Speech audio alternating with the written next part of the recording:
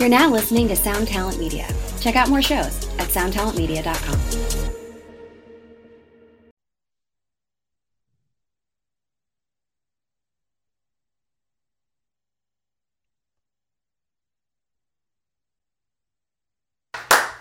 Yeah, I just want to hold on. I'm gonna give this. Listen, first of all, I want everybody out there to excuse the little bit of the wildness in my production. I'm in the middle of moving my studio. We're doing a big upgrade, and I thought I was gonna be ready with you, but Milano comes. When Milano comes, you stop everything and you make it happen. Listen, I was already counting. All right, let me bring everybody up to speed right now.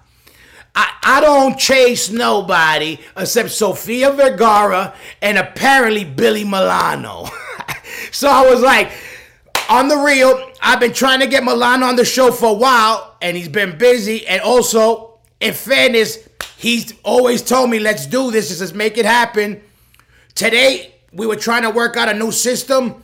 We're still in the middle of the works. And right now, you hit me up. I said, we got to make this shit happen. So I whipped it up and... here it is. Welcome to the Smoking Word.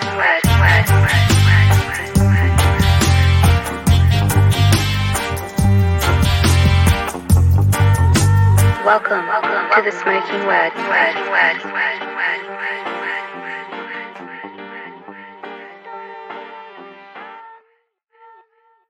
Here it is. Everybody, Smoking Word, I want to welcome the one and only Billy motherfucking Milano. Hey! On the real. We need an apple. On the real, how you fucking been? Let me get my camera fixed. Yeah, put the camera down, but I want to see that pretty face. Yo, There you go. you're looking good. I feel good for my age. Yeah, good. Forget your age. Age is whatever. Look at the beard looks good, but I told you sounded good even when I talked to you, and I meant that because nowadays you talk to motherfuckers, they sound like they are on their deathbed, you know. Yeah, I mean, definitely, I feel myself reinvigorated coming back. You know, but it wasn't because of COVID. It was because I have personal illnesses from smoking cigars for 5 years. Yeah. And it's been brutal. Gotcha. And, when your doctor says give up, this is it. And you say, okay, I'll see you next week, nigga. And I'm going to go this way and get myself an espresso. Or get a coffee con leche. I'm going to get some mofongo. Chicharrones de pollo. Chicharrones de Porto. I'm going to get some ropa vieja. I'm going to get some Cuban empanadas. I know. I'm going to get it all. I don't give a fuck what you say. You're a doctor. Your job is to sell pills. I'm just a man. Yeah. To experience this experience in life before it's over. And it's coming to that age for me where my illnesses are compounding. And I'm just doing the best I can. And I've just learned two things. If I go to a doctor, they're going to want to cut. So if I don't want to cut, then don't go to a doctor. If you don't want to do pills, then don't go to a doctor. And start doing the research on the internet that you need to do to survive. And that's exactly what I've done. And so I've changed my whole lifestyle with everything I've done. Literally, for the last 3 years, since before COVID, I started dealing with sickness. Yeah. And it's hard, man. Yeah. Same thing with me. I know what you mean, man. I went through my episodes too, and my family has diabetes. I guess everybody in America has fucking diabetes, but everyone's got something. Yeah, and that's why I had to work on myself also. That shit started. We're at the age bracket where, when we used to hear our parents always somebody felt like somebody was passing. Now there's people in our world that are fucking disappearing. Yeah, I mean, that's one of the things you come to terms with. Yeah. I mean, I'm nearly 60. So I come to terms with the fact that everyone that I liked as an actor or an actress back in the day, they're all dead. I mean, everyone. I mean, I watched this movie. This is one of my favorite movies, A Mad, Mad, Mad, Mad World. Of course. And every actor and actress in it is dead. Yeah. Everyone. But it's like watching a ghost. Yeah, but but you and Stigma, you're still here. Yeah, I hear you. As long as Stigma's here, I'll feel okay. I mean, Vinny is one of those people that I have to know is around. Yeah. No, I You feel know, you. And this is the thing with you too. Also, you're an odd and very interesting character in our world. That's why, okay, you already know the story, but I feel people. I want to fill people in on this because everybody knows the Milano stigma. I know you know it was like a wrestler. You either hated him or loved him, and I was one of the guys that hated Milano. You know that, but a lot of it had to do. One was I was a loudmouth too, and you have another loudmouth. All right, so already you got two meatheads already, but I'm a little kid, and you're that. Number two was you were connected with the whole anthrax thing, and I came up with my brother being the whole hardcore New York, the whole bullshit. So, but everybody I know the connection you were, because nobody ever talked shit about Milano except unless you said something wild shit and people hated on you, but it was more the guys around you in the band, the other dudes that people really hated. Yeah, everyone still hates those guys. It's a fact. Yeah. I mean, I hate them as well. I mean, you got to remember something, Hoya. No matter what anyone says about me, I am the antithesis of what people read about me. I'm a very humble, very honorable person. Fact. And I always have been. Thank you. And I always have been. I'm very neutral with everything. Yeah. And there's a lot to say, and behalf of that, but so you don't even have to say it, like I was saying.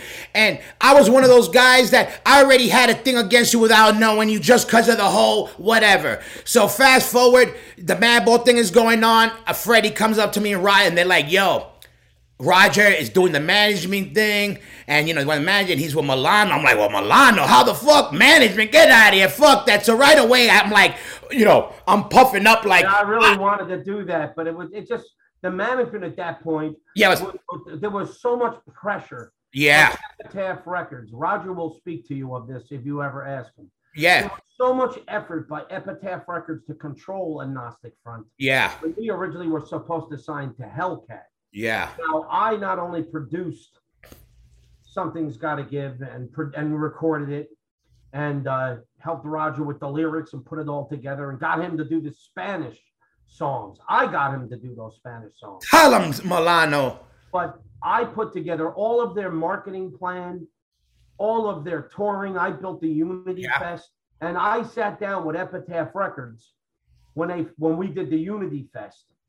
Where we did it was Agnostic Front, Dropkick Murphys, US Bomb, and Maximum Penalty, which was a great tour for us. Absolutely. That was our first tour back on a label with a record. And as we got back to do the second tour, I built the second Unity Fest, which was Voodoo Glow Skulls, it's crazy, Agnostic Front, All, and Death by Stereo. Yeah. And I sat out at a meeting. They flew me out to Epitaph Records, Ron Coleman and Jeff Barbata. And Roger will always give me credit for this. And they sat down and said, how are you able to figure out what you're doing? What is your business model on this? We're just curious. The Epitaph Records had no game plan for anything. They sat down and said, we're going to work on the album cover. I got my glue stick. And I was like, yeah, okay, nigga. Nice glue stick. Yeah. Maybe you should snort that glue. Yeah. But the fact of the matter is, I put together the tour called Punkorama for them. Showed them how to cross-collateralize their advertisement money for that specific package. Like, I still have my Unity Fest CD, which I did. I remember that. To promote it. And we got it to over 400 radio stations. Yeah. And people couldn't believe it. And I'm like, well, because you don't have a plan. Yeah. They have it compartmentalized where two guys did everything top to bottom on one record. I'm like, wait, who the fuck does that? You can't do that. You need every facet of every aspect of every department's wit to focus on your business model. And my business model was to build the Unity Fest. And the first thing Epitaph did was copy it with Punkorama, which I put around for them. I put together for them. And then they stole my tour. And they took all the Voodoo Glow Skulls, Agnostic Front, and Death by Stereo tour, which was Agnostic Front's second tour. Yeah. Album. And they stole it and made it Punkorama and pushed me out. I remember that. Yeah, they pushed me out because they didn't have the brains. Yeah. Brett Gurewitz was a crackhead, fucking moron. He was a total douchebag. Epitaph Records didn't know what the fuck they were doing. They didn't know anything about New York hardcore other than that they wanted to be, hey, we're New York hardcore too. And they were. They totally sucked on the agnostic front cock. Yeah. And I was like, listen to these guys. I said, right to Tim Armstrong and to Lars Fredrickson. I'm like this. This is New York hardcore. This is not what you think. We're not California hop, hip hop, bop, bop, beep, bop, and fucking everything is fucking, everything is top fish tacos and Brussels sprouts. Go fuck yourselves. That's not who we are. We're New York hardcore. We're duty chicken. We're bad fucking pizza. We're cheap fucking Leshko's mashed potatoes in a cup. And that's who we are. Yeah. I don't need your fucking permission to tell me what's right. I know what's right for this band. I started to build my management company. And then those fucking assholes in SOD came back. Said, hey, you want to do an SOD tour? And the first thing they did with Mike Monterulo was steal. So I hated them from day one. But I walked away from management, and I had management with Il Nino, who got signed for almost $600,000. The Step Kings that had a $350,000 publishing deal on the table and a record deal with Roadrunner. I was starting to branch out and work in more of the festival. Yeah. The Anthrax came back in and said, we're going to do all this stuff. And all they did was steal. That's number one. So when you people say in New York hardcore, Billy's with Anthrax, the fuck I am. I'm with Billy. Yeah. I've never said to myself, I'm New York hardcore, look at me. Even That's true. Songs. I'm not one of those guys that ever took the New York hardcore logo. That's a fact. No, and that's true. And this is what I want to say about you. I'm going to tell you something else, too. When I was up in New York 2 years ago, I was at Jimmy Gestapo's. And I know Jimmy since he's 15 years old. And I said, Jimmy, let me ask you something. Do you think anyone would have a problem if I used the New York hardcore logo on something? And he said to me, Billy, why the fuck are you even asking? Exactly. And it's because New York hardcore was always sacred to me. It's where I found myself as Billy. And I made my friends and my family on that Lower East Side on Avenue A and 7th Street, on A7 Club. And I was very specific about how I felt as a person bringing something to the music scene. I was always cordial. I was always respectful. I tried my best to support everybody. And when there was fights, I always broke up the fights. I never wanted to see anyone fight. I didn't want to see Roger and John Joseph fight. I didn't want to see Harley and Vinny fight. I'm like, wait a minute. We're all friends. At this point, you guys fighting with each other, I could go home and see my brothers do that. I have to sit here on Avenue A or by CBGB's and see my friends fight with each other. And, I was naive to the political aspects of it. And I grant that. I was naive for it. But in the other reality, though, Hoya, I was very respectful to New York hardcore because it's my blood.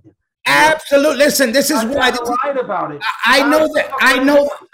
I know, again, I'm from a generation later than you. I came from 88 and on. So I know some of the Milano, and I didn't know all of the Milano till I knew you. And then obviously you ended up managing us. Then I ended up, unfortunately, loving you, and then and all that stuff, and then but what happened was, I started learning more about the roots you had, and that's why I put it together, and this is why I say, not just because to me I enjoyed bullshitting with you, but who you are to the hardcore scene, and I say the hardcore scene. Because you're a hardcore motherfucker and you always been the New York hardcore dude that got, I don't want to say lumped in because you were doing the Anthrax thing or the SOD thing, excuse me, at the time or whatever. And that was that, but it was his own animal with a hardcore dude in it. Yeah. You know what I mean? But people, since you always were like never flying, you were just kind of like, I'm with everybody, and never people automatically lumped you with that. Yeah, listen, here's the whole thing about when it comes to fealty, when it comes to being loyal, fealty, that's what it means. I didn't know. I was about to Google it. Yeah, fealty means an act of loyalty, an act of loyalty. Yeah. When it comes to being loyal, I mean, the fact of the matter is there is none more loyal than I am. Yeah, I have literally I have literally turned down massive opportunity to go tour with SOD simply because they disrespect the New York hardcore scene. They steal and lie. They're disrespectful to their fans. And this Charlie Benante guy, Charlie Benante is the most evil woman I've ever met in my life. But Scott Ian turned out to be something abominable, which is a selfish Jew. Yeah. Now, I don't give a fuck what anyone says. I'm part Jewish, but I'm not a selfish Jew or a selfish kike. And they all got together and stole. And that's the fact. And I remember them stealing. And I got to the point where I said, I can't just imagine being involved with Mike Monterulo at TKO Booking ever again. I tried, and I tried to do the SOD reunions with Black and Blue. So these guys said to me, wouldn't you, I was coming up to New York. Here, let me get into my loyalty first. And then I'll tell you about my SOD story in New York. I love New York hardcore. I buried my friends. To this day, I still see Barry Stamison dead. Bloom Day Blue. My friend Barry dead on a bench. To this day, I still see John Norquist walking away from my house at 3 a.m. to get beat up and thrown on rail tracks and murdered. To this day, I still see Ray B's in my van as I'm driving him, and we picked up dust. Like, I didn't know what we were doing. He asked me to go take a ride with him. But I remember seeing his face and seeing how sickly he was. Those things haunt me. It's like, if you don't know my music scene, then you don't know. Do you remember Punk Rock Willie? Yeah, I remember the name. Punk Rock Willie, who looked like that movie, not Young Frankenstein. The movie where Meatloaf played Frankenstein. It was a horror Rocky Horror Picture Show. Yeah, Rocky Horror. He looked at me one day. Wow. Willie was a very, very nice kid. He looked at me, and I just looked at him, and he just looked sick and strung out. And I remember saying to him, Willie, look, you're a good guy. I'm your friend. Please stop. And he says, Billy, you don't understand. I love it. And he wound up ODing and dying. It's like Matty from Rapid Deployment. Matt haunts me. He always used to come up to me, Billy, we're playing. Can you come see us play? And I'm like, dude, I'm in Jersey. You're in Queens, and you're playing on a Tuesday. Man, I respect you, Matt. I like you, Matt. And, you know, we lost Matt, and I don't know how we lost him. But I see memories of my friends and memories of hardcore that have broken my heart. Yeah.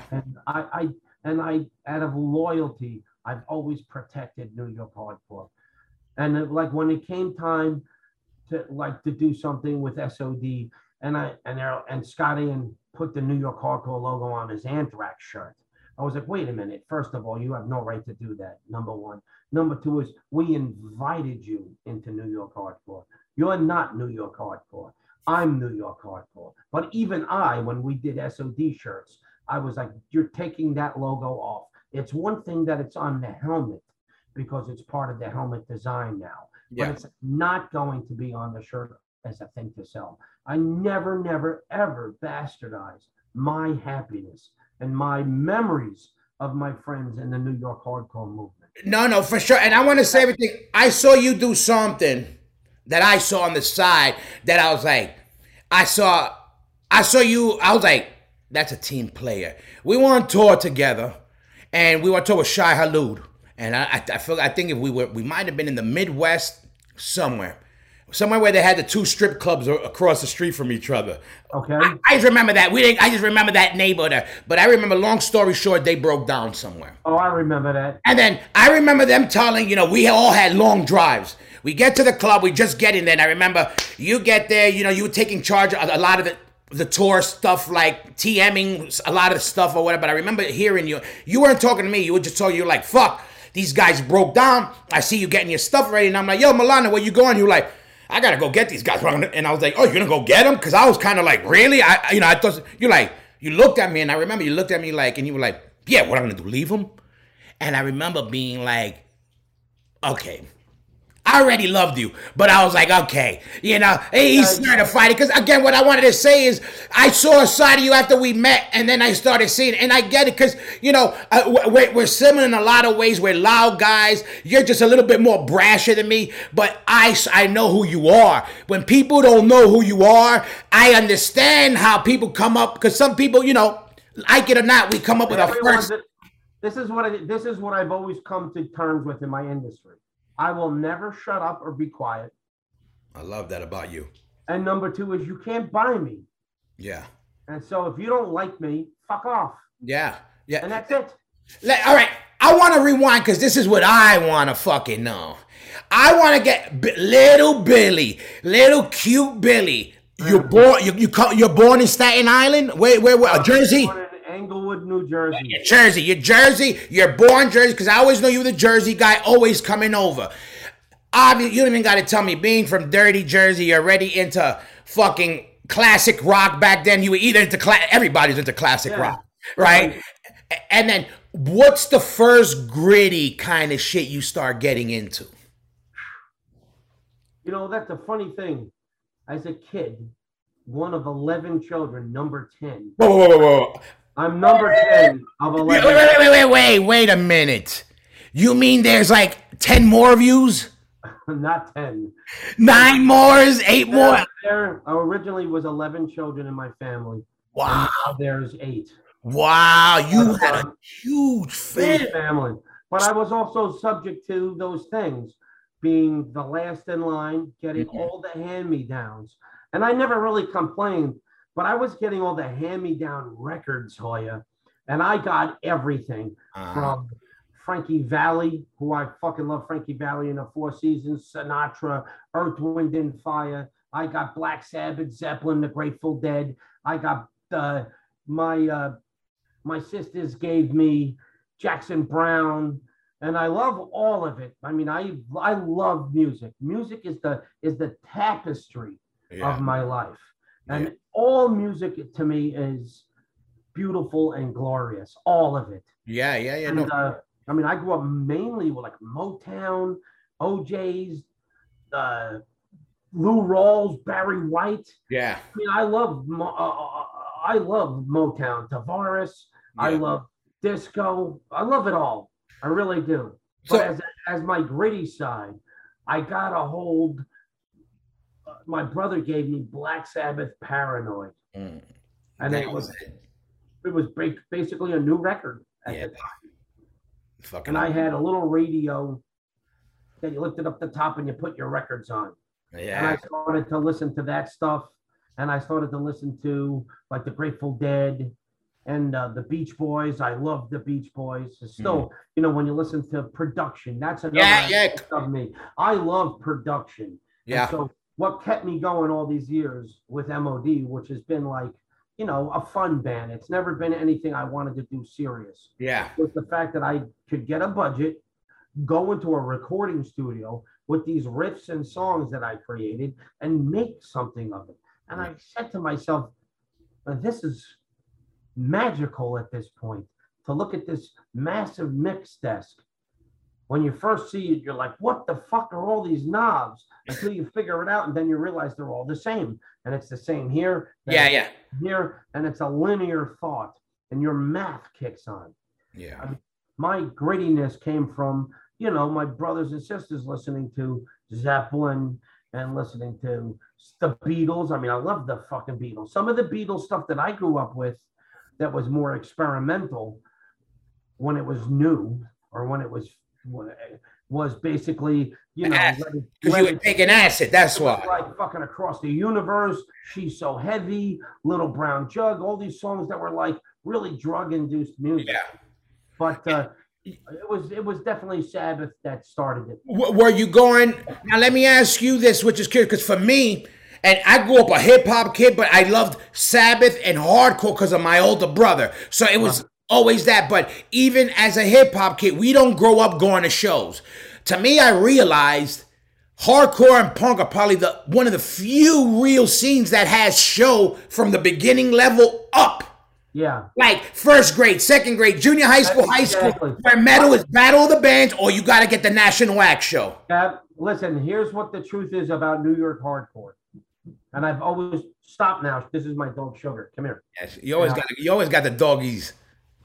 I got 2 huge chocolate labs. Yeah. I love dogs. I choose them over half the people I know. Yeah. Believe me.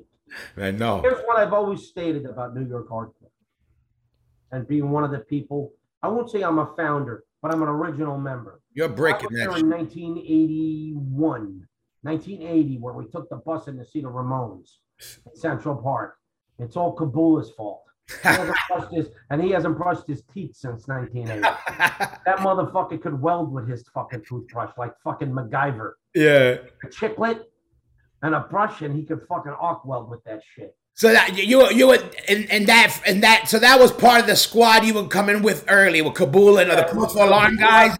It was Rob Kabula and Gus Burnett and Anthony. I don't know his last name. Spirulani, I think his name was. Rob DeGeorge.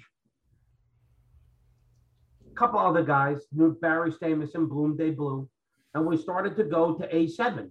So I remember going to A7 the first time. And Kabula, we came in, we were 17. And he goes, here you go, Billy. I go, this is it. Look at this fucking street down here. It's Avenue A and 7th Street, 1981. Oh, forget it. Like a battle zone. That shit was fucking hell. Oh, it was dope. And here I am. I'm like, okay, here we go. And I open up this door, and they go, and it's a band called Heart Attack. And you almost got a heart attack. And I'm like, this stuff is cool. I was fucking amped up. But I always say this about New York hardcore, because I have such affection for it, which is why I try to preserve it. When I grew up in it, it became something of an enigma. New York hardcore now is the results of New York hardcore's incarnation. And there were a few people back there, Bobby Steele, that was back there, The Abused in the beginning, Harley Flanagan, the Stimulators. They were all part of it.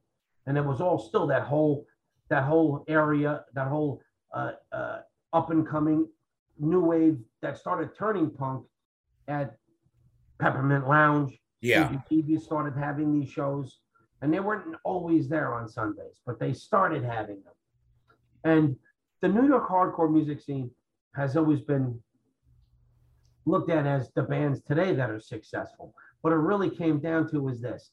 It was successful because it was inclusive, which is where you're talking about now. This is where my roundabout brings me right to the bottom of your question.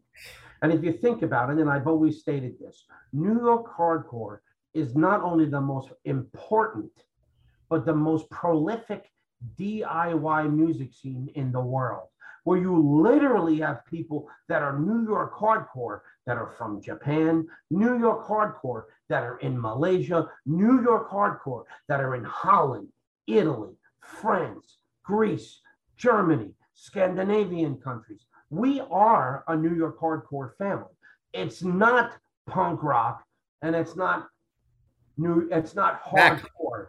There is an absolute truth that New York hardcore is 2 million people worldwide. As a independent thought within the constraints of the music industry lies this enigma of fuck you. No matter how many festivals we headline, we also have our own festivals. Yep. No matter how many shows we play and get on, we also have our own shows. And we have our own record labels. And our fucking New York hardcore family are mayors, police chiefs, they're politicians, they're record label executives, they're lawyers, they're booking agents, they're musicians and rock icons. I mean, when people say to me still to this day, it just freaks me out every once in a while, Billy, you're sitting here, talk to me. And I'm like, well, that's what I'm doing. I'm sitting here with my friend, talking with my friend. And they don't get it, that Billy Milano basically is a character, like a wrestling character. Yeah. And, exactly. The New York hardcore scene which is immortal. Yeah, and this is why again why I'm glad to get you, because It's I also know how you I know what you are to this scene, and I know how you feel about it. yeah, And mine's and people don't know that because you get lumped in to people who just kind of glaze over that might be that and glaze over. Oh yeah, the Milano, he talks shit. Oh Milano, the SOD, Anthrax connection, around and then leave it at that. for SOD.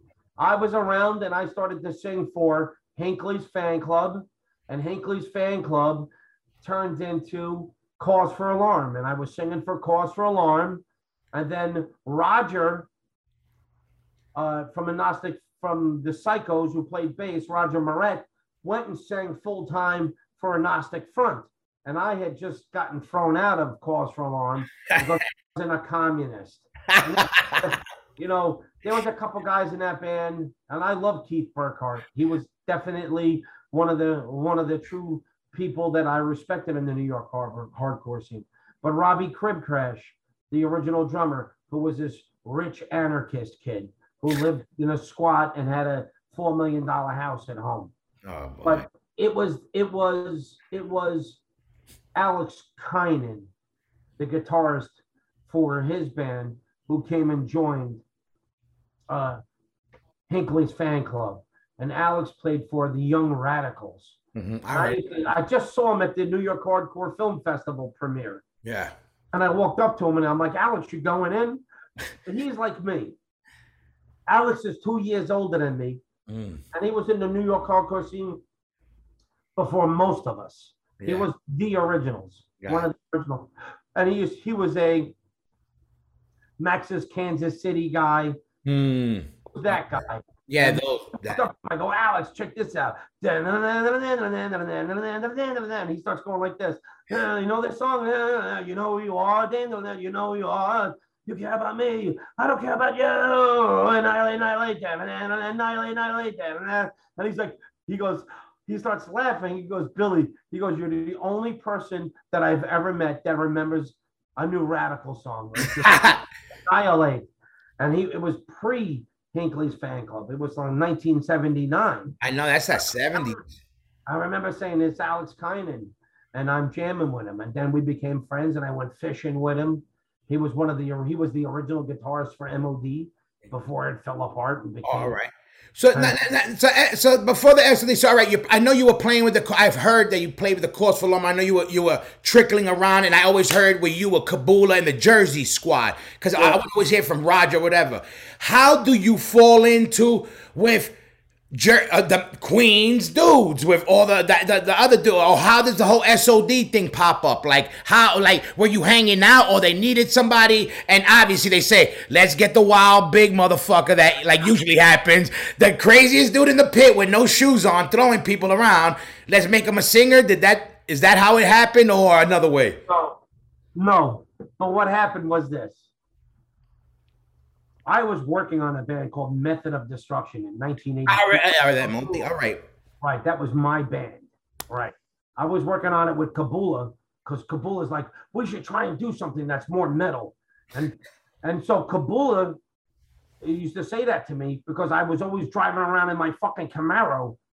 And Alex Kynan was driving around in my Camaro with me, listening to, you can ask him this story about me listening to Motley Crue and Led Zeppelin. I go, listen to me, Alex. One day, heavy metal and hardcore are going to come together and explode. And that's exactly what happened. Alex Kynan will always tell you, I was the guy that called it, and I was the guy that stopped all the fights. I was the guy that was inclusive, and I was the guy that didn't take New York hardcore to a level where it got bastardized, exploited, or polluted. I was always a very New York hardcore purist. If I didn't know you, I just didn't show up at a show. I went to your show because you're my friend. Yeah. So that's like that stigma era. You know the deal. Listen, that's why I feel bad about Matt from Rapid Deployment.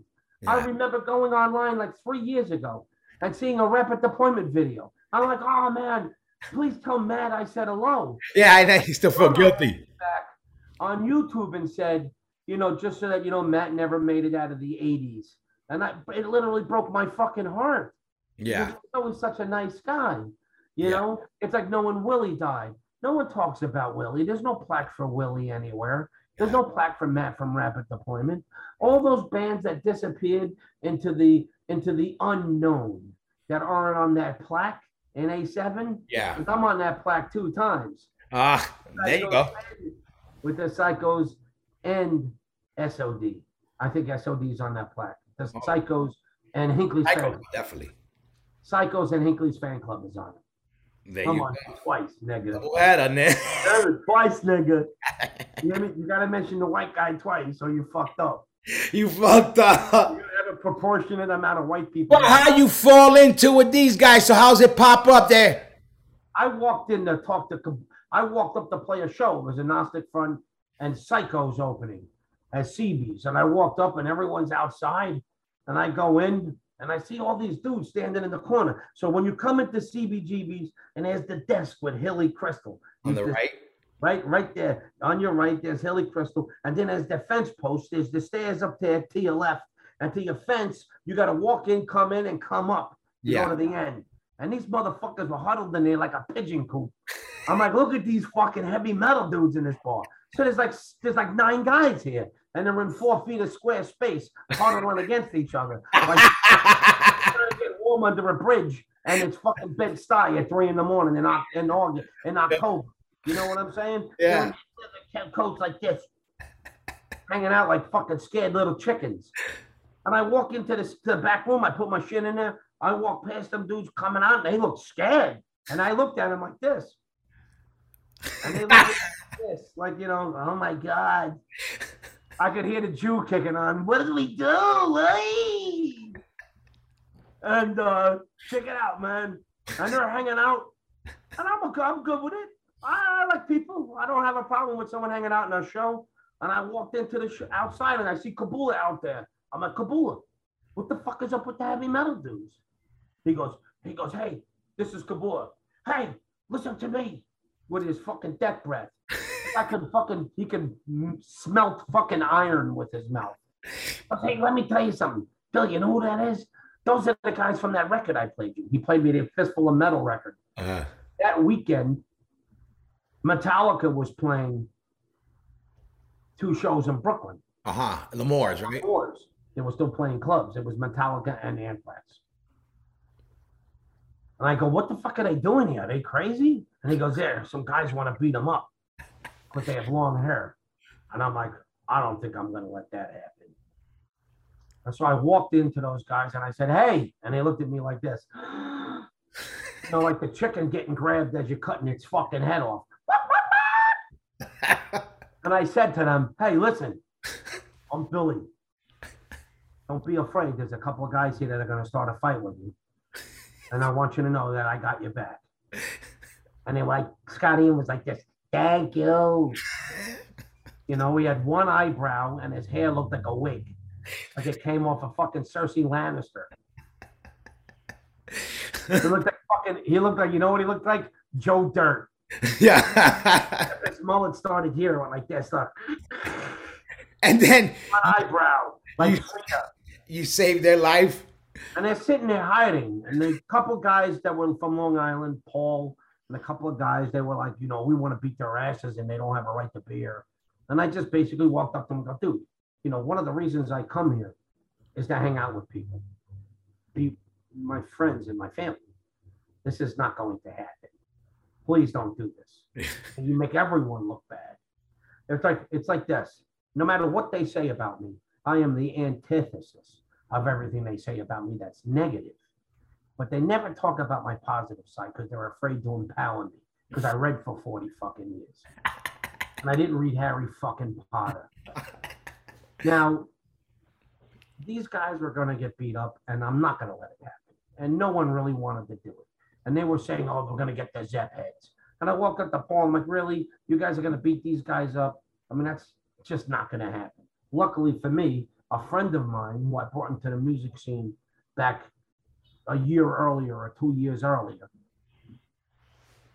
said, hey, if you need a hand, I got you, Billy. And it was Big Charlie Hawkins.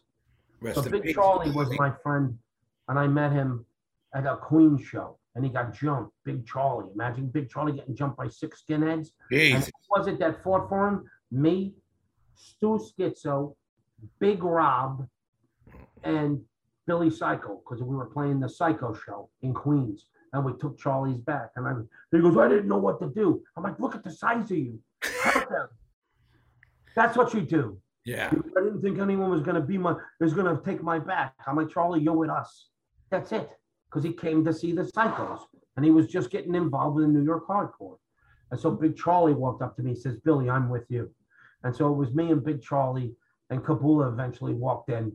And I walked up to these guys and I said, please, just don't do that. Either leave and make your peace with it, or fucking and come back next time, and a few of the guys that were really hell-bent on being white power left.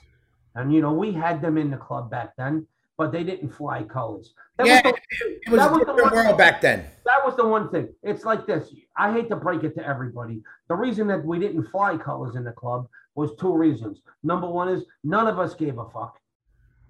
And number two was the Hells Angels owned CBGBs, and you didn't fly colors in their club. It wasn't until the next movement of hardcore, Youth of Today, when they started screaming about being a vegan, and it became cliquey and fashionable to have a set of colors. Yeah. Now, I know it's very, very prominent now in New York hardcore with DMS and other groups having their colors in their crew. And that's what happens. You wind up becoming an alliance. I don't rock colors. You hear me? I have one set of colors. Check it out. You see, it says family. Yep. And love. Yep, right there in the middle. Yep. That's it. Family and love. I don't care about anything else. Yeah. Oh, yeah. Look at that. He's back. He's back. The Milano Mosh. I'm a bull, You always been. And so you got these. My story. I was on stage. Let me finish my story with Metallica and Anthrax. Yeah, tell me. That's what I'm whamming. And I go on stage and I play bass for the Psychos. And my last song, get the fucking shirt on, bitch. Do this. We'll just leave. That's it. Let them see. Let the ladies droll, dude. Come on. Give them some eye candy. I used to be in great shape. No, you're looking good. On the real, you're looking solid, Milano. I don't feel sorry for you. Listen, I definitely know how to fight still. Oh, I know that, you fucking savage. But those guys were very cool, and I kind of made them comfortable in the club. I said, come on out, come to the back of the crowd with me. And we went to the back of the crowd, and we hung out together. Yeah. And I go, look, I'm coming up next. You go back to your position, your corral, chicken coop, and I'll take care of you later. And I went on stage and played, and I'm playing this is our last song for the Psychos, and I'm a bass player. And we played Summertime Blues by Blue Cheer, which is a great fucking party song. And who comes running up to the front of the crowd and headbanging is Cliff Burton from Metallica. Oh. And he's standing there like this. His hair is wah, wah, wah. Ain't no cure for the summertime. Or like this. And they're singing the words without even looking. And the show ended, and I said, and we said, thank you, we're the Psychos. And everyone went outside, and Cliff Burton stood there, and he goes, yo, you're an awesome bass player. I said, I'm a good bass player. I have fun. I go, but that's why I do, because I have fun. He goes, and that's what made you awesome. Wow, that's big. That's, He took my hand and went back to the corner. That's huge. I went out the front's playing. And he went back. I got those guys at the back of the pit. And James Hetfield's going like this. And his hair is like this. Yeah. Like it's fluff. It's like this. Yeah. Like a giant. Yeah, they were headbangers. And he had hair. And I said to him, come on, let's go in the pit. He goes, really? And I grabbed him by his shoulders, by his pants, and picked him up and put him on my shoulders. And I'm in the fucking pit like this. I went around with him on top like this, moshing. We're doing chicken fights. Yeah. It was chicken fight with me in the mosh pit in the Gnostic Front Show. That's a fucking fact. Wow, that's amazing. Imagine somebody had that footage, boy. I want that footage. Oh, forget it. Here's the worst. Here's the thing about it. This is how far I've come since that. I've always hated the guys in Anthrax for treating their fans the way they fucking treat them. And I didn't protect them to let them become something like that, which is why I wouldn't embody it. and I do what I want to do the way I want to do it because it's my right to do it my fucking way. Yeah. But what Charlie Benante in an interview said, some guy brought James Hetfield on his shoulder in a pit. Oh, some guy. Yeah, I knew that was his pussy getting all flared up from sand. So there is no redeeming qualities with them. I do know them. I don't talk to them. I haven't spoken to Scotty in 20 years.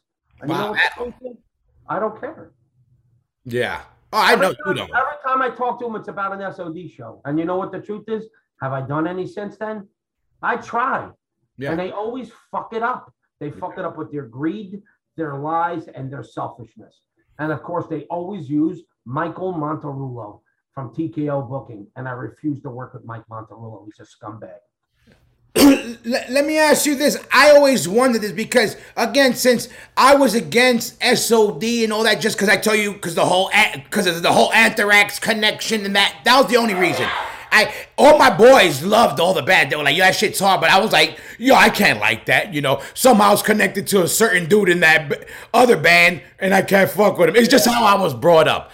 But what I want to know this, so all my boys loved everything you did. You know, the SOD, they loved it. I remember being in a freshman year in junior high school, and he ended up being my boy, his big white boy, Gene. He was older than me, and he was like, I was like a little skin. He was like, what, a little skin? And he had the SOD jacket. He thought like, but he would like bully me in a good way. Like, yo, shorty, what you know about hardcore and blah, blah, blah. So I never knew, but when I saw that whole live at the Budokan, right? Yeah, I can tell you a great story about that, but go ahead. Tell me. But first of all, I originally, when I first saw that, because I had seen maybe a bunch of years ago, it went platinum or something, remember? Or whatever. Yeah. I remember being like, yo, that's dope. And then I remember being like, yo, but check this out. I go like this. I start telling, I forgot who, one of my boys. I go, yo, you know what's really cool? Yo, they fucking got to play, to do that. Oh, shit, there you go. Look at that. Wow. Madball got one, but it's triple aluminum. Wow, look at that. That's dope. Boom. You official. That's huge. That's huge, dude. Finish your story. Yeah, and then I was telling my boy, this was not too long ago now. I go, yo, but you know what's really dope? Wow, they got to play the Budokan or whatever, and they were like, nah, it's bullshit. They didn't listen, I didn't even know what they fucking meant by that. Oh, you did it. I was gonna ask you. Listen, I have people come up to me all the time. Dude, you know how old of a fan I am? I was at Budokan in Japan at that show. And I'm like, really, man? But really? Yeah, and then I read, they're like, no, it was recorded somewhere else. And how did that happen? First of all, those guys, listen, apparently the story for the live at Budokan naming of the record was simply because everyone was doing live at Budokan in the 70s. Like Kiss. And it was a trendy thing to do. Like saying you're ready live at CBGB's to us. Gotcha. Budokan was. And it was for all these huge bands. Got you. And these guys are like, we're going to do it. We're going to call it live at Budokan. And I just went like this. Okay. I don't know what that means. Okay. You always have a great plan. Yeah. It's as great as you think. But it wound up working for it. Oh, it worked dope. That's smoke up Scotty Ian's ass how brilliant SOD was. Listen, I sold SOD. There you go. I am the most unique entertainer in music and the fucking story. I'll give you something. I'm the front man that changed metal. Everyone went from spandex to this, hey man, what's up, motherfuckers? And that's what I was doing, because that was New York hardcore. New York hardcore was not getting up in bullet belts and going, yo, you ready to rock? Every band did it. All the bands that are like have these hardcore metal front guys now, from Pantera to Metallica, where they all changed their image. They changed it because of people like me. Yeah, that's true. The forerunners of being just a person. Can I just say an early memory of Milano is a big gorilla on stage, barefooted, throwing people over his head. I remember you barefooted throwing people. And you know what the story? My brother always, we used to say a story. Yo, he threw Big Charlie. Oh yeah, I body slammed Big Charlie. Yeah, and my brother, rest in peace, my brother be like, yo, Milano, the only guy who threw fucking Charlie. And he be barefooted. Listen, I was never big, but I was always very strong. Yeah, you were I dense. always worked. You know, I always worked for a living. So I mean, I went from unloading trucks to lifting weights to hanging out. Yeah, you were dense. You always are. You were like a solid, you know, when you were like, yeah, I power lift, I was like, of course you fucking did, you fuck. Yeah, man, I used to lift hard. I mean, I was shrugging 495. Yeah, crazy. Let me ask you, what was with the whole existence without any pop-up, the whole SOD thing, how long was that run? We did 3 shows and I realized I hated them. We did New Jersey. That's it. We did 3 shows.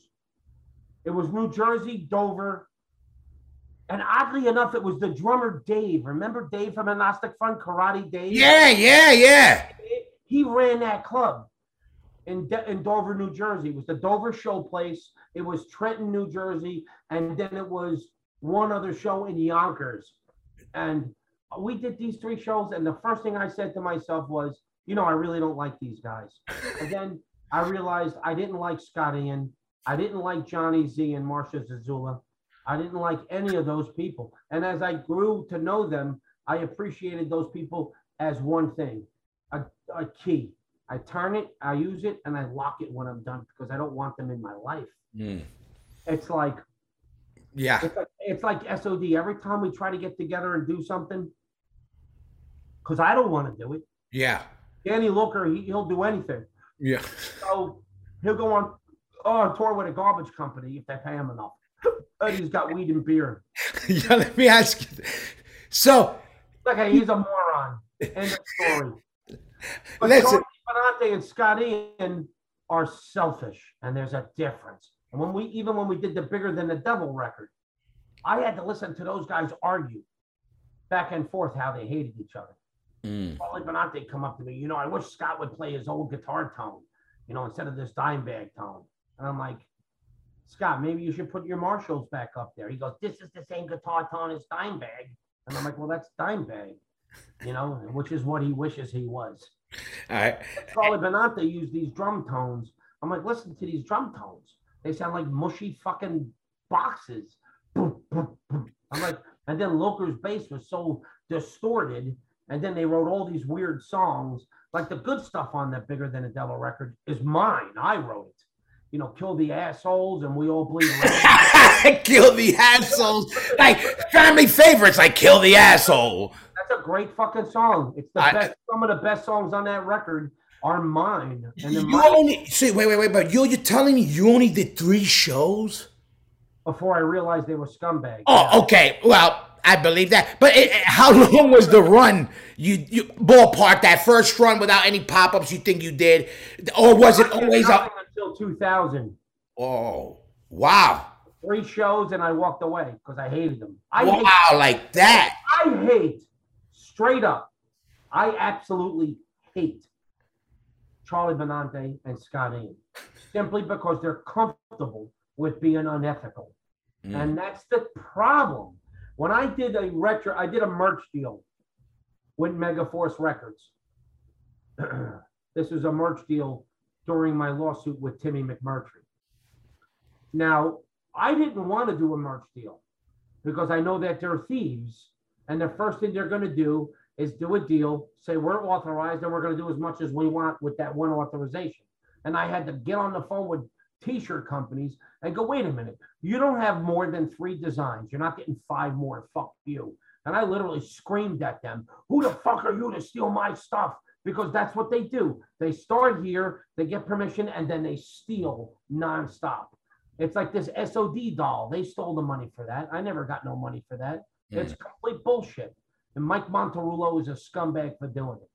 Yeah. Crazy. Yeah. I literally don't want to be involved with these people ethically. But when I did the t-shirt deal, because I wanted to get a van to go out on the road with MOD. Yeah. For the Busted Broken American record, which is a fucking great record. and Megaforce did nothing. They signed me for my catalog, and then all they do is talk about SOD. Wouldn't it be great if we did this? Wouldn't it be great if we did this? Wouldn't it be great if we did this? Yeah, but wouldn't it be great if you actually worked the product you signed? Record, Never do.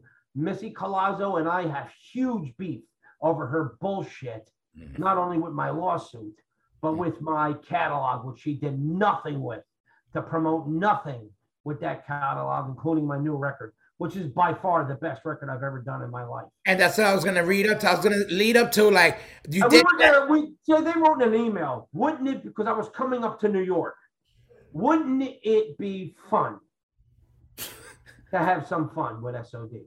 And I wrote back, if it's fun, yes. And then they all said yes. And I said to them in the meeting, because Mike Monterulo was there, that little weasel, and Missy Colazzo.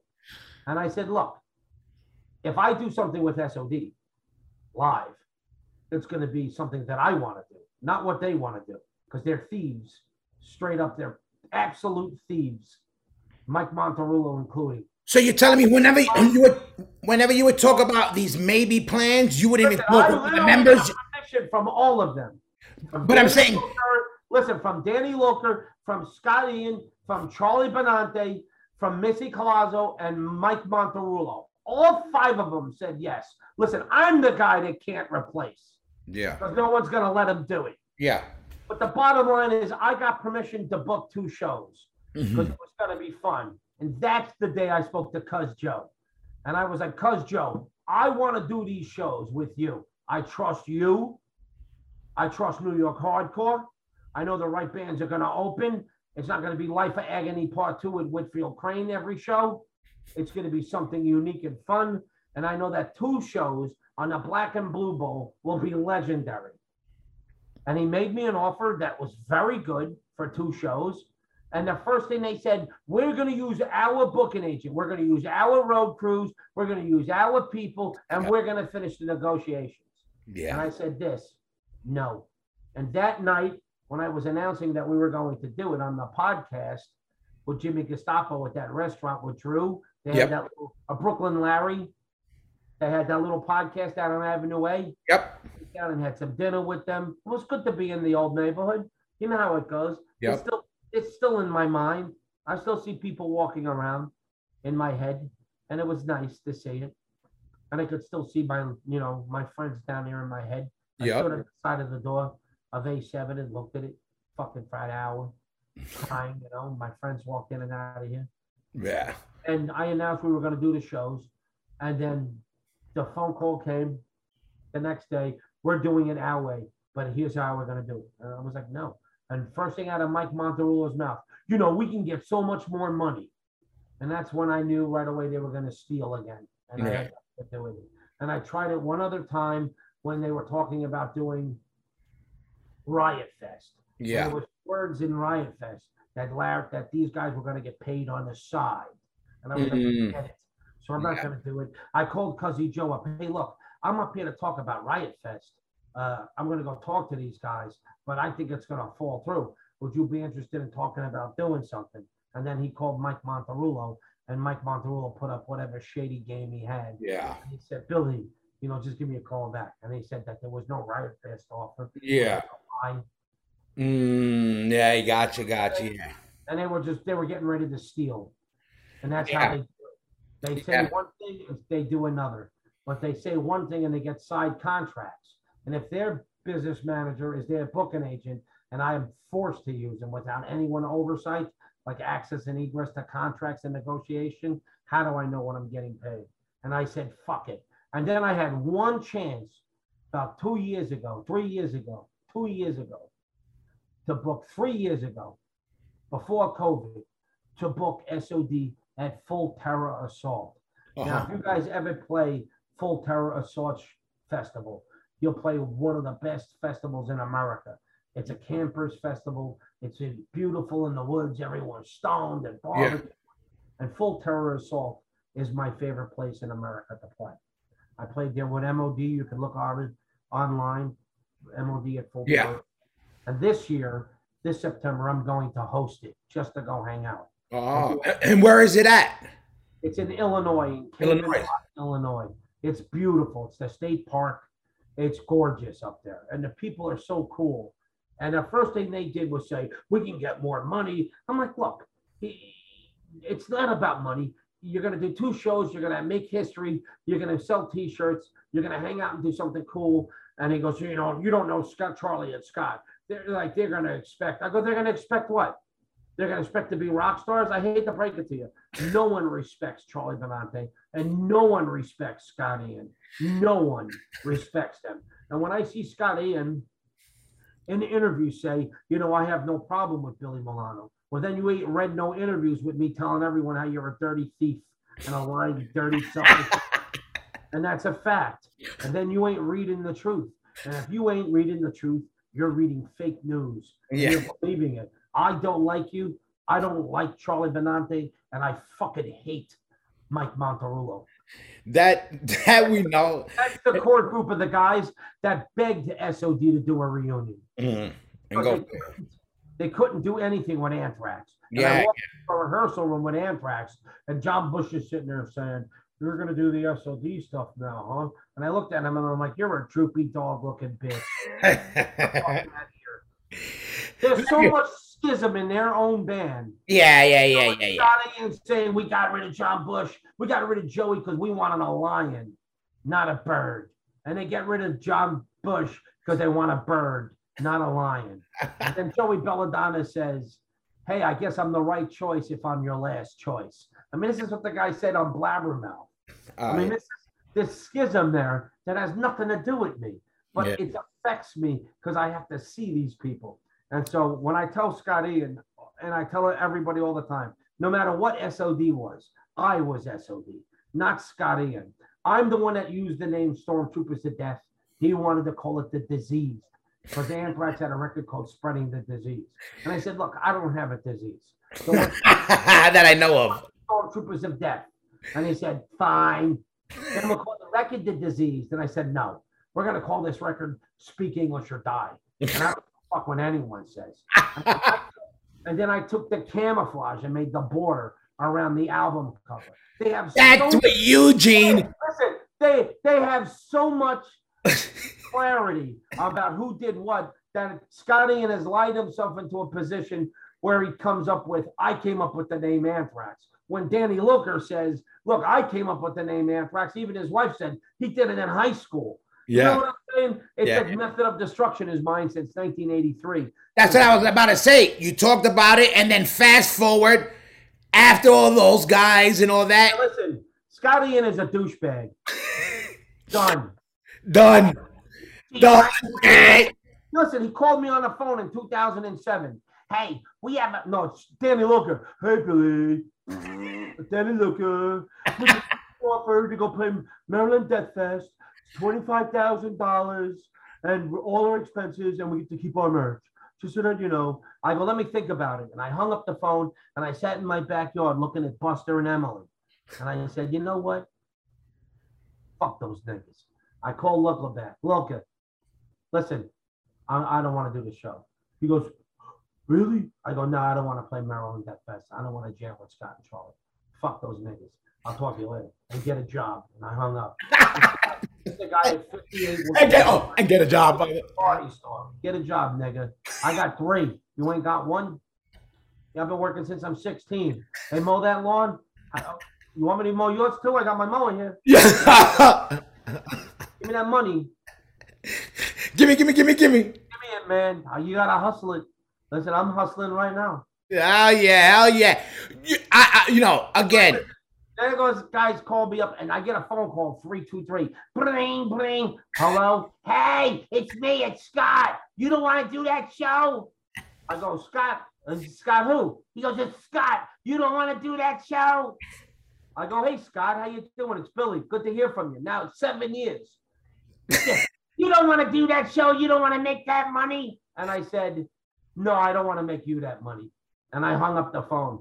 And that's what it comes down to. They're not going to be fair. They're fucking liars and thieves.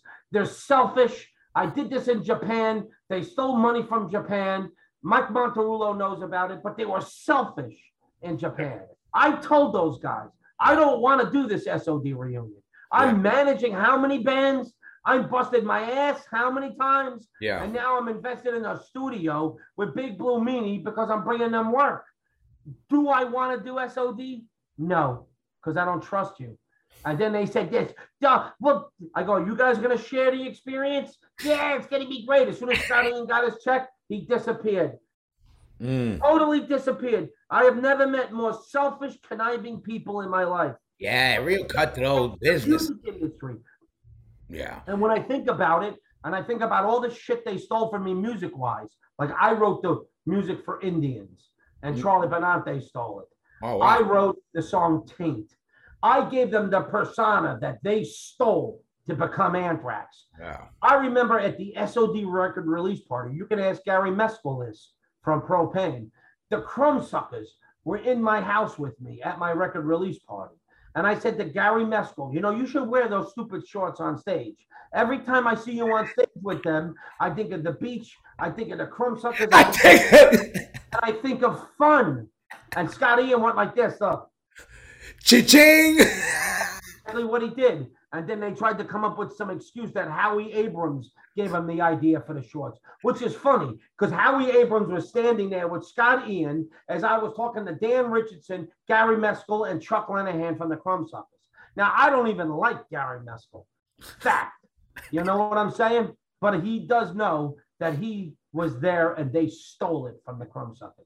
And we came up with the shorts idea. No, you didn't. I did. Because I'm the one that's the New York hardcore guy, which means I'm the guy with the street level perspective. And that's where you make your money. Rather, that's where you find your roots in the streets. You don't find it sitting in a boardroom and I have an idea. I'm going to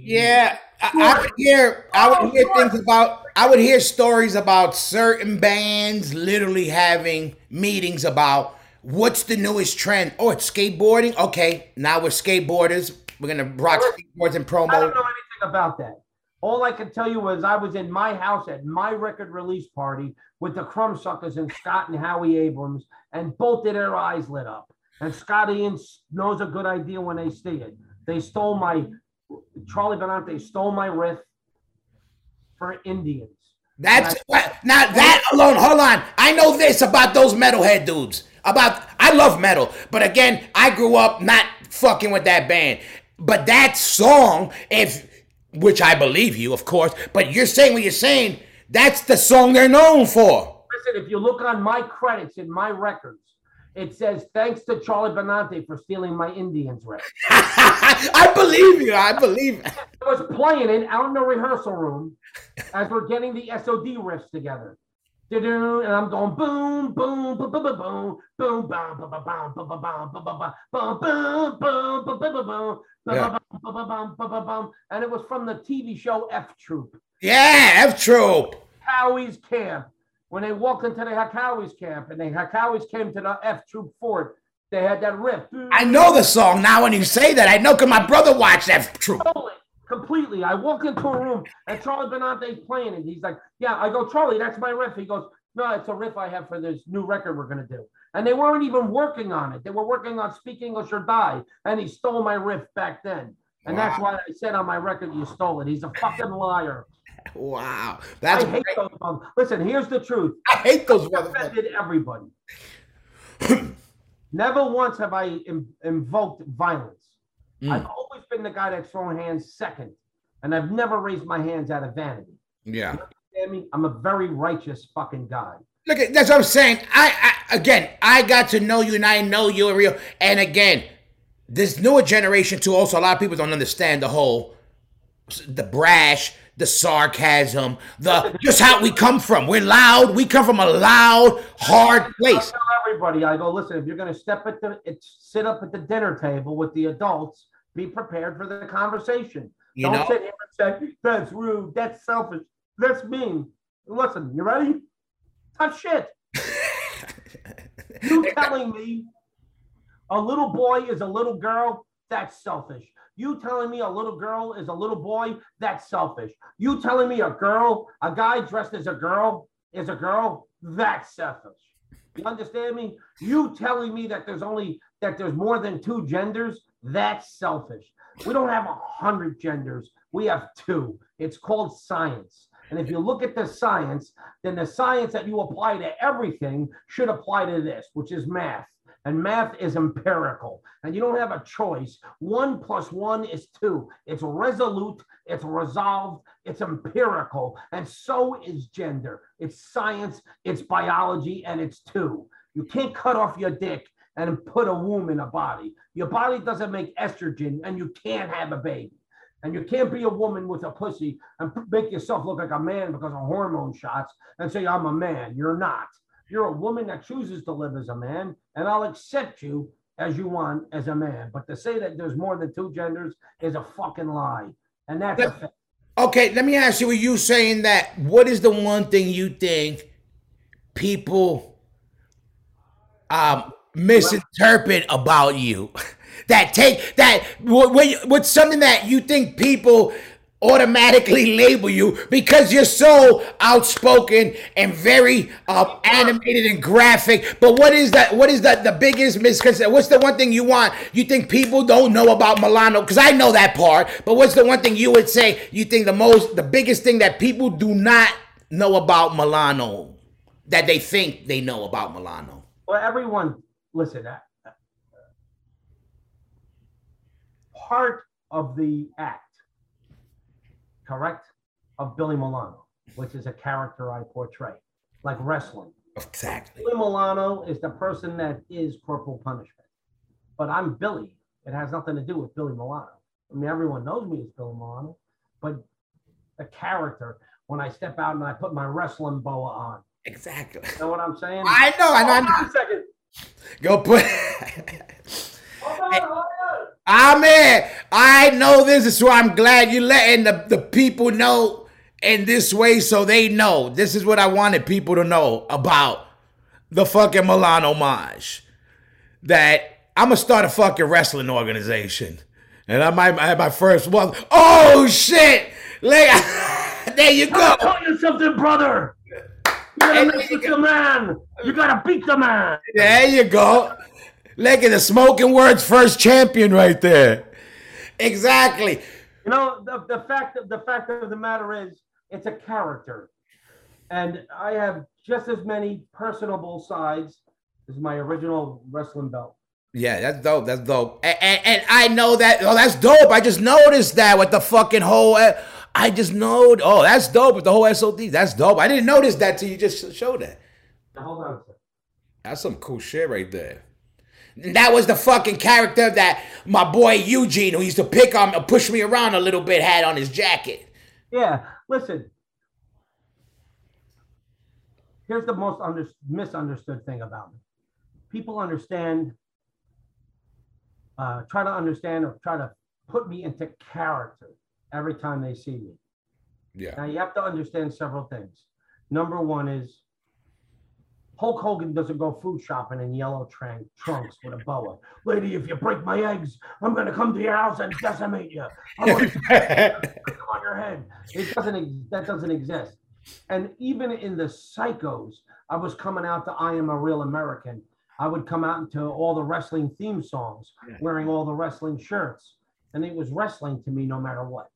But the biggest problem for me is people are offended by everything. And so the most misunderstood thing about me is this. While I called Scott Ian a dirty fucking Jew, it doesn't mean I hate every Jew. I just hate that dirty fucking Jew himself. You understand me? I don't have a problem with saying it. He's a Jew. He's proud to be Jewish. He talks about what a great Jew he is. And I think he's a dirty fucking Jew because he stole and he lied. He disrespected me. Never called me when my mother died of cancer. And you know what the truth is? At that point, you're a dirty fucking Jew. And people looking at me like, oh, you're a Nazi. And can explain something to you. I fucking hate Nazis. Cool. I know that you do. I've never been racist or Nazi, but I grew up nice New Jersey, went to the Lower East Side, got my understanding of life from the Lower East Side streets like everyone else. There ain't no difference between those streets now, poverty-wise, and the shit that's now. It's just that now everybody is publicly hating white people because it's fashionable. And I say, go fuck yourself, man.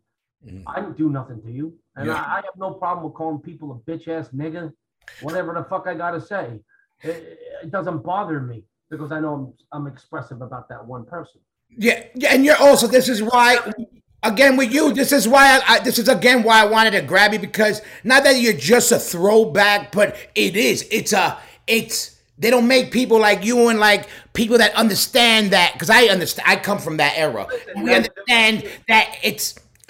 listen, the streets is not something you can buy at Hot Topic. Yeah. Done. When I see people walking around with shirts that like Discharge and they're brand new, I'm like, all right, nigga, you either bought that from Discharge now, Yeah. or you went to Hot Topic. Yeah. There's Yeah. no other way around it. Or Yeah. you went to a flea market and Tony T-shirts still bootlegging everything. Yeah. Tony T. Right. But the bottom line is this: when people look at me offended, it's because they're offended by everything.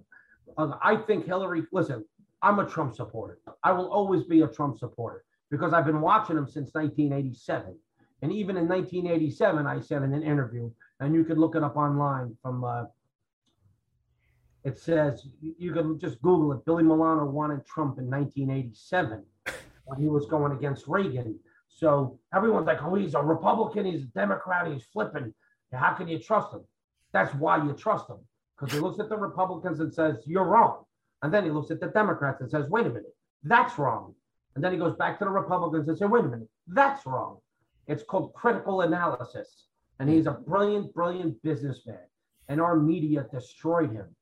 Yeah. Because they wanted to fix the country.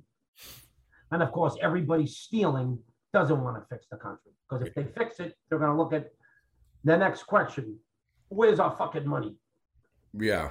Yeah, it's definitely a crazy, crazy time. Even how bands are moving, just everything. Just everyone's a pussy. Everyone right now thinks they're hardcore. Like these fucking people, these gang members, half of these crews of people. I get it. You know, you want to be secure in number. But look, the Antifa motherfuckers are whack. You want to take over Seattle and you wind up shooting each other, burning it down, and then saying, we need food. Well, go to the store and buy it, nigga. You know, don't take over the free trade zone in Seattle. Government free zone, and then ask people for food. What the fuck is that? The socialism will never work. Capitalism is the only thing that works, but you have to go out and work. Yeah. And these people today are offended by everything. And me being who I am, I couldn't give a fuck. I'm not here to win your fucking approval. I'm here to exist. And if you don't like it, go fuck yourself. You work, you always grind it. Every time we went to Texas, when you moved to Texas, either, you know, at the bar or you were somewhere, you were always grinding, working on music, jump on a tour, start a project. You know, you always kept busy. And what I like to see, I saw my man from Body Blow recently put up a picture where he saw you in fucking Austin and fucking my man Ryan, and I was like, Malevolent Ryan. Yeah, and then I was gonna say, yeah, you saw Milano. That's my man. He was like, because I know he loves you. Shout out to Body Blow, all those guys. But then I was like, time to start hunting Milano again. I said, I don't hunt you. I told you, I'm coming for that ass. I told you. I told everybody, not everybody, certain people. I go, oh, they go, who you got? I go, oh, I got a good one. Oh, and I'm chasing Milano. Oh, but I gotta work him. I'm getting him. I go, I don't give a fuck. I'm getting Milano. Because I wanted Milano. But I also, because you do what you really say. You know, you remove yourself. You don't fuck with nobody. You talk to whoever you want to talk to. You make yourself there for whoever you want to make yourself there for. And I know that, and I see it, but I love that you always still do your thing. I always got my eye on where you at. Or my line. And I know you do with us too. Whenever we would come through, leave a message with somebody and vice versa. You gotta say hello. We're getting old. Exactly.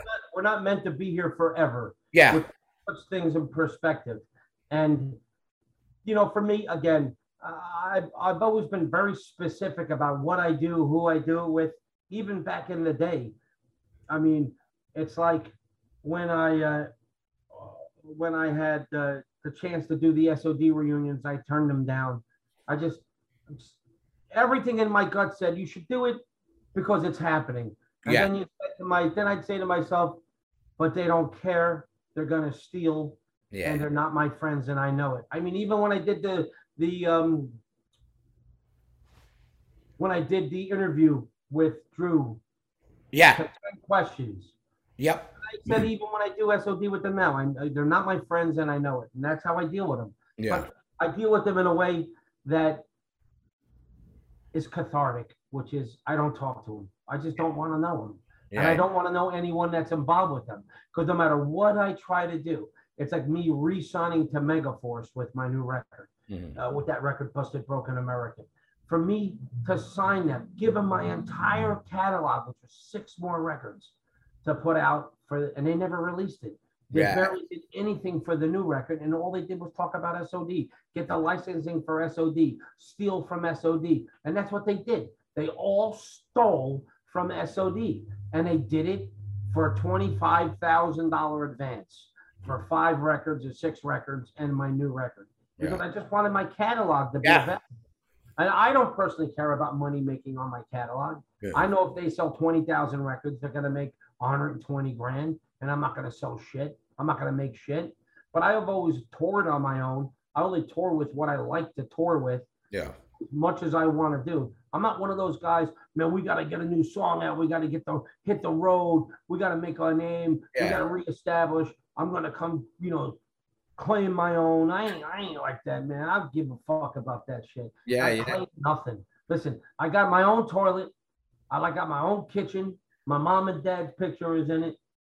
I'm happy. There you go. And that's the main shit, that you're happy.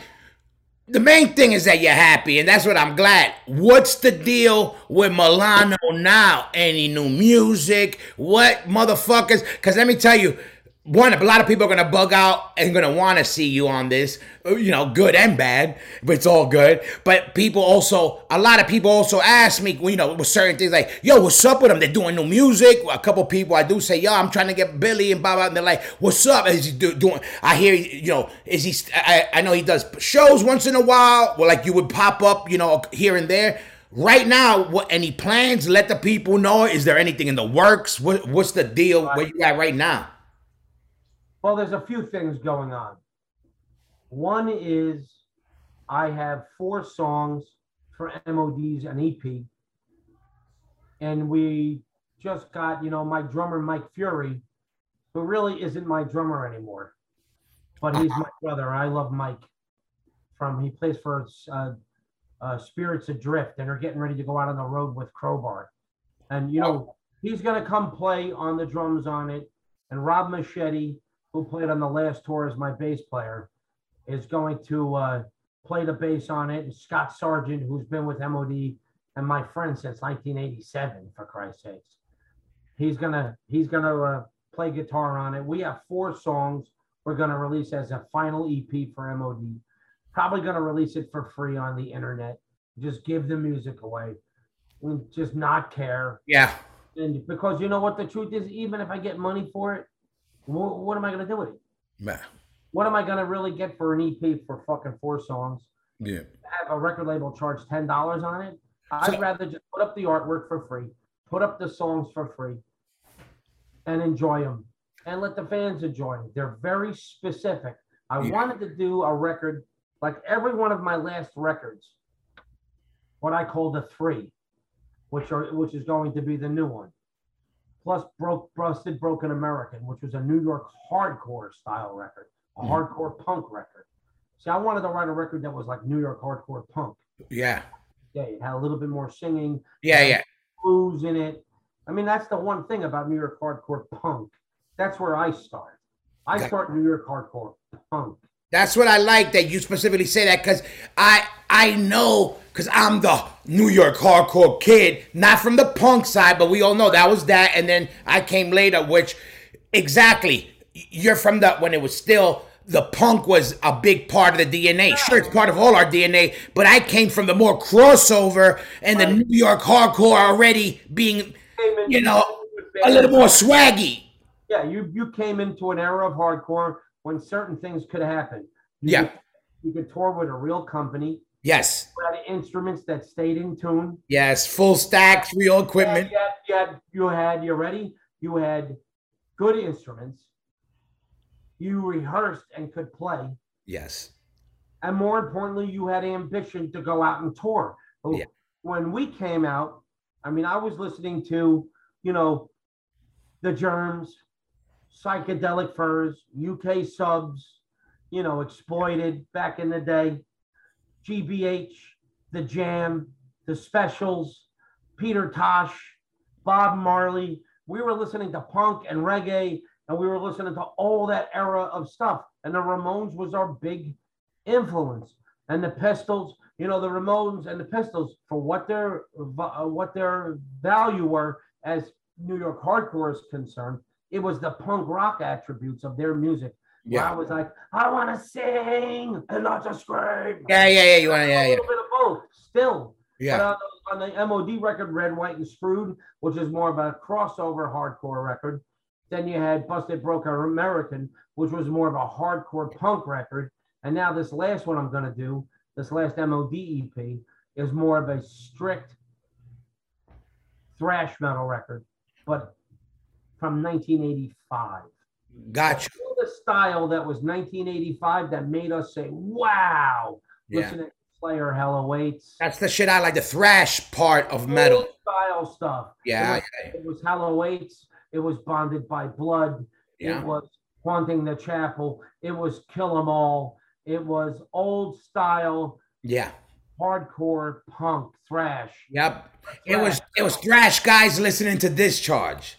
Yeah, that's exactly what it was. They said, hey, look at this guy's angry too. Yeah. I said we played better than them, but Discharge could play. That's the shit. Discharge they were all angry. Yeah. And no, but that's good. So when is that gonna come? Oh, are you got a time frame for that? I mean, I don't know exactly the time frame for that. We're working on it right now. I literally yesterday got my click tracks for the drummer. Gotcha. And so I'm going down tomorrow night to talk to Mike Fury, who's going to learn him, track his drums to the click track with the guitars, and then we'll bring it out to Florida and have Machete put the bass on it. Oh yeah, you told me you're going to come to Florida, right? Yeah, I'm thinking about coming down, doing it in Tampa and coming down and getting some mofongo. Listen. I told you.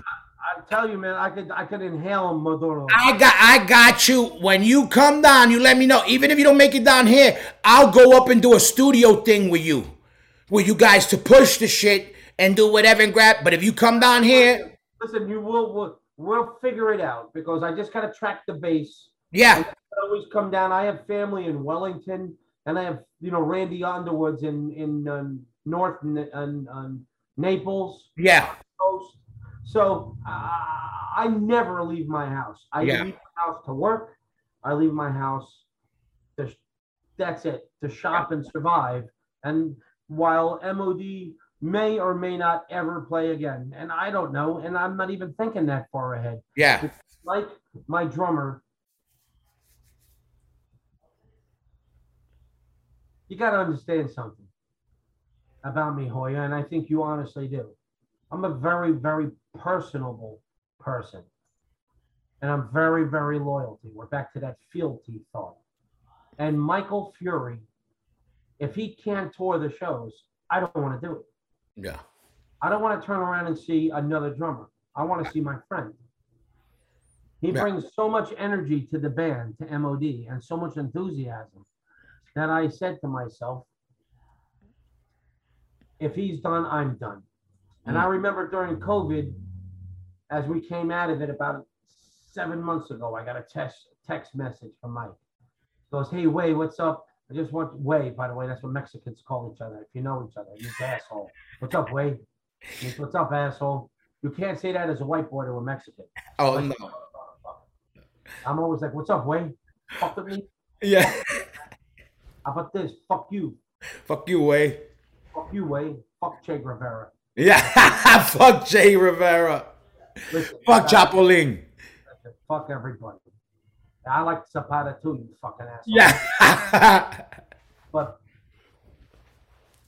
he brought such an enthusiasm out of me to know that he was going to just shred every night. And I watched Nick Barker play with MOD when he stepped off. He wanted to play a song. And you know what? To me, my favorite drummer, bar none, in hardcore is Mike Fury. He texted me on the phone. He's like, "Hey, Wade, what's up? Listen, I want to talk to you about something." Good dude. He's a good dude. By the way, all I can imagine is when Petey Hines quit Murphy's Law to join the Cro-Mags, and Jimmy beat him up for joining the Cro-Mags. I didn't know that story. You're either going to be mad or you're going to be an adult about it. Yeah, I never knew that story. I was with him and I was smiling. Just the tears in my eyes. Yeah, no, more than anybody, you go do what you got to do. Yeah, no, that's good. I'm glad that you always did what you wanted to do, and it's good that you're in a good space, especially even with the guys in the music. And I'm glad you're still doing some music, because I was wondering. A whole solo record. Yeah. Oh yeah. Good. All that. So you got it. But my point being is, this is why I also wanted to hear, because I wanted to hear you say, "Oh, I'm working on shit," because you always, just when it seems you're not doing nothing, you drop something. So I got 4 songs right now that I wrote in 2005. Wow. And I wrote a pre-understanding of this movement, which is this retro movement.